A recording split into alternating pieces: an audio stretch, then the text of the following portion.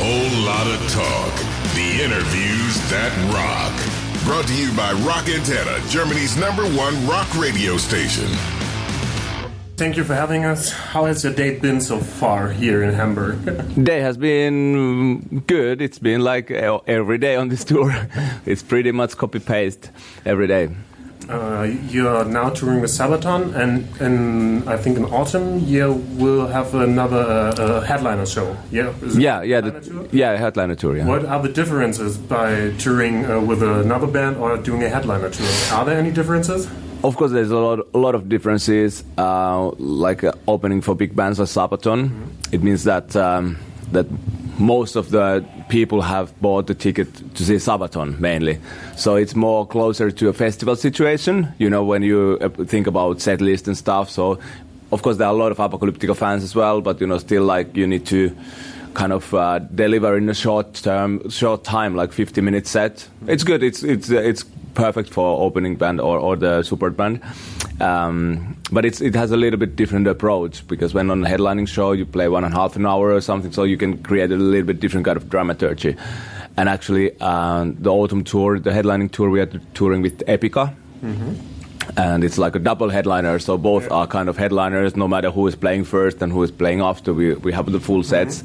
And actually yesterday we played in Düsseldorf. We had a special show. It was day off from this tour, so we had with Apocalyptica, we played the new album Cell Zero, the very first time live, from the beginning to the end. And there at the bridge, you have your new album. It's out about a month. Yeah. How were the reactions yesterday? You played it from the first to the last song. Yeah. The reaction was great. There are people who came there. It was announced as a special event, so people really knew what they're coming for. And the reaction has been good. In general, the reaction feedback for the album has been great. All the reviews and all the fan reactions have been very, very positive. Which has not, in a way, surprised us, because we knew the qualities of the album. But what's been surprising, that almost everybody has been like, this is the album we've been waiting for. And because that was kind of our aim, that we want to make a record, you know, which is really Apocalyptic at its purest and the strongest form. And that's why we made an instrumental album. But it feels great that it seems like it has reached the people the way it was supposed to be in our minds.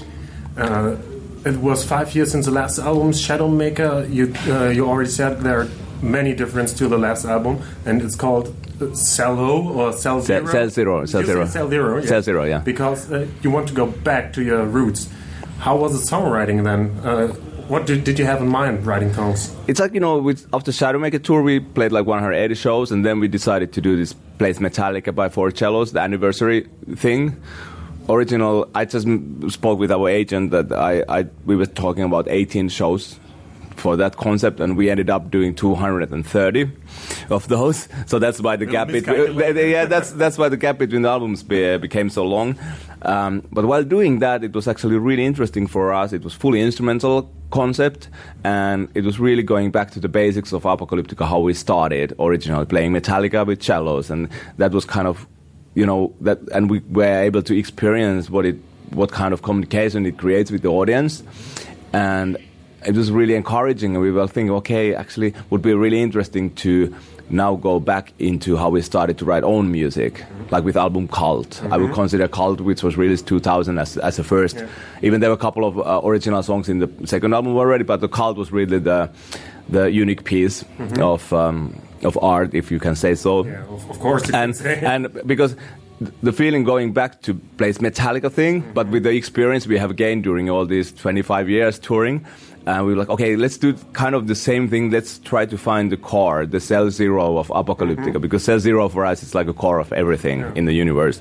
And so that's what we wanted to do, and that was the reason why we didn't want to have a producer. So we produced the album by ourselves. We knew we didn't want to explain anybody outside of the band what we are doing. So we really wanted to figure it out by ourselves, and what we can create, and what kind of musical world we want to create, and that's why the album it's really important for us.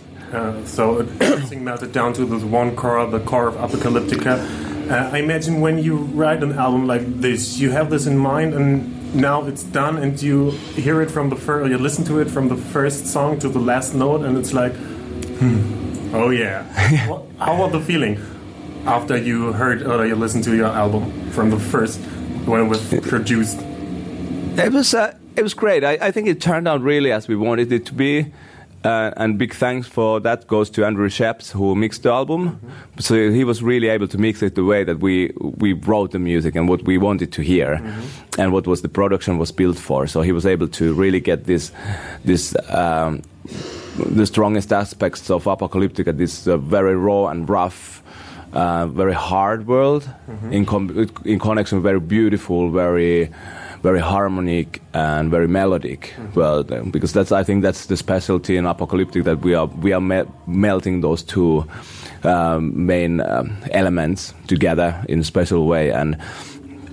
But I think the album is a huge journey. So it might be very challenging also for listener, because it's not easy listening music, but it's very. I think it's very it's very rewarding for people who take their time and really concentrate and let the music talk to itself, and we wanted to, with the instrumental music, we don't want to tell people what to think, but we want to create a platform where people can, while listening to it, their minds start to work and create pictures or memories, or that people can figure out things with the support of the music, like creating good space of mind space. Okay. So now this album, would you think this is the peak, and what comes next? If you think that is the core of Apocalyptica, a smaller core? no, we continue. The thing is, this is core of Apocalyptica. It's actually, we started to build this album from the core of Apocalyptica. Okay. So it's the different versions of it, and now actually, when we decided, we realized that in this modern release world, we love to do the collaborations with different artists, and so we have not forgot that at all. We are going to release new singles with the vocalists this year, but we realized that we don't have to put them into albums, so we don't need to compromise on the album structure. And so there's going to be different songs coming out this year with the different singers. I think first one is coming out in March, and so we are going to follow that path, but like always in Apocalyptica, it's been that we never make a master plan. We don't make plans too far ahead in the future. We rather always concentrate it in the moment and to do that kind of music we want. So now it's impossible to say yet what kind of music we want to do after 1 year or 2 years. So we have always we always have a lot of ideas, and we always feel free that we can go any direction we like.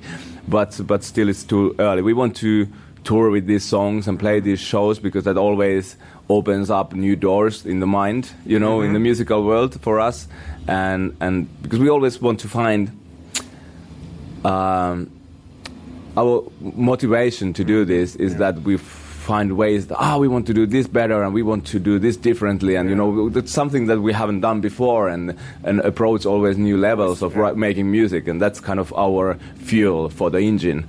And now we are album is just out. It's way too early to think about what is the next creative process, especially once we have been doing those vocal tracks now on the side already. And one is release ready, and the other one is just about to be mixed, and we are still writing some stuff, and so it's a lot of stuff is going on all the time. And how was your feeling yesterday after the show, playing the whole album, when you went back to the locker room, and was it like, that's how I imagined it to be? It was kind of that. It was very exhausting, so that's what we expected, and it was very challenging because the songs are very difficult to play, very complicated. So it was a lot of work to get them together to make. Because when we do albums, we don't really think how we play these live. We want to make them sound great on the record, and when we start to get into the live situation, then we need to think, okay, how can we play this? Okay, we don't have enough hands, so what shall we do? So we have to rearrange everything for the live show. So it was loads of work to get this one show done. But it was really rewarding. It felt really great. Nice. And people really loved it. And we did it the way, we went on stage first and we talked to the audience. We talked a little bit about the background of the album, the themes of the album and stuff. And then we played the album through no talking, just, that. And people took it in a way that they were a little bit uploading in between the songs, but just shortly because they were so into it. So it was really, really intense. Oh, nice. And after that, we pulled out a little party, playing a couple of extra songs then on top, just to have fun. You just said they're a singles vocalist. Who are they? The vocalists? I can't reveal the names yet. I had to try it. Yeah, you have to try. I understand that, but I can't tell yet. But you are worked with so many people like Corey Taylor, Till Lindemann, Ville Valo. If you could choose one, who would it be to work with again, or be on the stage, or maybe in Wacken on stage with? Yeah, who would you choose? Everybody who mentioned would be great. So it's very difficult to say, and I always ask. I get this question that. Who would be the dream artist? It's also very hard to name. Of course, James Hetfield is an obvious one, that I hope one day we will make a song together with him.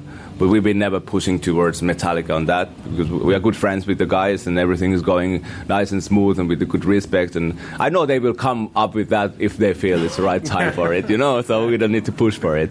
But beside that, it's for us, it's not about how famous someone are. That's not really the case. It's you can create very exciting collaborations with people who are not super known, but who are musically super talented, and that's the thing for us when doing the collaborations. We always, it's our way to educate ourselves, develop ourselves, because always working with different artists, everybody has a little bit of different approach to make music and make art in general. And you always learn so much when working with different people. Okay. When I first heard your music, I was like, what came first? Did you first play cello and then came to the rock music? Or did you listen to rock music and then you played cello and was like, okay, now I play rock music on the cello? What first, hen or egg? Let's put it that way. With classical instruments, if you want to really get professional, you have to start pretty early. So we started off, we played classical, we played cello, we studied, and then classical in Sibelius Academy, the University of Music in Finland. And we were just big metal heads as well. We loved the classical music, but also we always loved metal since teenagers. Especially for me, the metal was the big thing. I was in the academy. I was the guy wearing Metallica T-shirts and broken pants when most of other people were dressing more properly. Look like me. Yeah, I look more like you. So it's been always my passion has been metal music, and then we were like, okay, I was one of the founding members of another group called Total Cello Ensemble. It still exists, 6 cello group. We started around year 90. And we played with 6 cellos. We played all kind of music up to Jimi Hendrix, tangos, all kind of sound installations, imitating formal competition or whatever. We did a lot of stuff. And I was like, okay, if we can play Purple Haze by cellos, we should be able to play For Whom the Bell Tolls. And so that was kind of the thing that, okay, we love this music. These are the instruments we play. Let's play the music we love with the instruments we play. So it was, for us, it was never a revolutionary thing. It was the most natural thing to do, and actually we played first time, it was already 93, and we never thought about making an album. We never were thinking about forming a band. It was just a bunch of friends having fun, playing metal, performing to friends in the university parties and stuff like that. And then in 95, the rumor went on in the metal scene in Helsinki, and we were invited to play in a metal event. And based on that performance, we were offered a record deal from a very small one-man independent record label. Okay. He came to us and he was like, would you like to make an album? Well, are you kidding us? who would like to listen to this kind of shit from the record? And I was like, yeah, I'm serious. And then we're like, okay, we can do it for experience. And then when we did a super low budget, it cost almost nothing, the album. And then we were thinking, if we sell 1,000 copies of the CD and get few gigs, that's pretty cool. Yeah. That was, how this whole thing started. And now that particular album has sold maybe 2 million copies instead of 1,000. So everything started to roll then. So production were a little bit more expensive. Yes. But it's like, for us it wasn't any idea that let's do this thing to do something. It was like, let's just play. Okay. What are the challenges transferring metal, thrash metal to cellos? I think it's a whole different the kind of music. What are the challenges? The biggest challenge is that cello doesn't fit to metal at all. But we're still not giving up, you know. We're stupid enough to keep on going. But yeah, in the beginning, when I did the arrangements, challenging was to find out what to do with the drums. You know, not having drums, how to transfer the main idea what drums bring rhythmically to be played by cello. You know, and that was maybe the most challenging part for me when thinking about how to do it. And but once I found a formula for that, then it was simple. But what I use and how I make the notation, you know, and of course, playing-wise, in the beginning, there were a lot of songs we couldn't play because this tuning is different, and you know. It's for cello playing on the high, you know, the guitar solos, sometimes they're like insanely difficult. And it felt like, we can't play those. But later on, we just played all of them. And physically, in the beginning, we were like able to, if we played 20 minutes, we were dead. Our hands were like fucked up.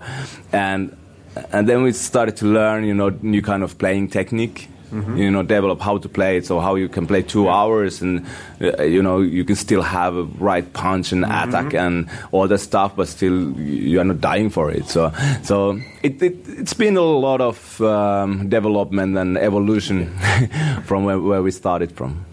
You know David Garrett? He's a violinist. Yeah, I don't know in person, but I know him. He once told the transportation of his violin, his Stradivari 2.5 million, is very complicated because it has to stay at one temperature, because if not, the wood warps and you can't play it anymore. Is there any kind of this transportation for cellos, or are they not that? They are sensitive, but these are not worth of 2.5 million euros, so maybe 2,500 euros or something like that. They suffer from the weather, of course, and the sound changes a lot, you know, in the different conditions. So we have sometimes trouble with, you know, the bows and stuff, you know, when sometimes it's plus 40 or 50 even on stage and very humid in some clubs. And, of course, the wood reacts strongly and it changes completely the sound of the instrument and how it feels in the hands and all the stuff. Or you play outside when it's plus 5, you know. And so it is a challenge, but you know, what can you do? It is how it is. One final question. It's more kind of personal question. I have to get my mobile phone. There was a rumor in Germany via social media. There is a word in Finnish. How could you say that? Kalsarikännit. What does it mean? That's the greatest thing, you know, for people who like drinking.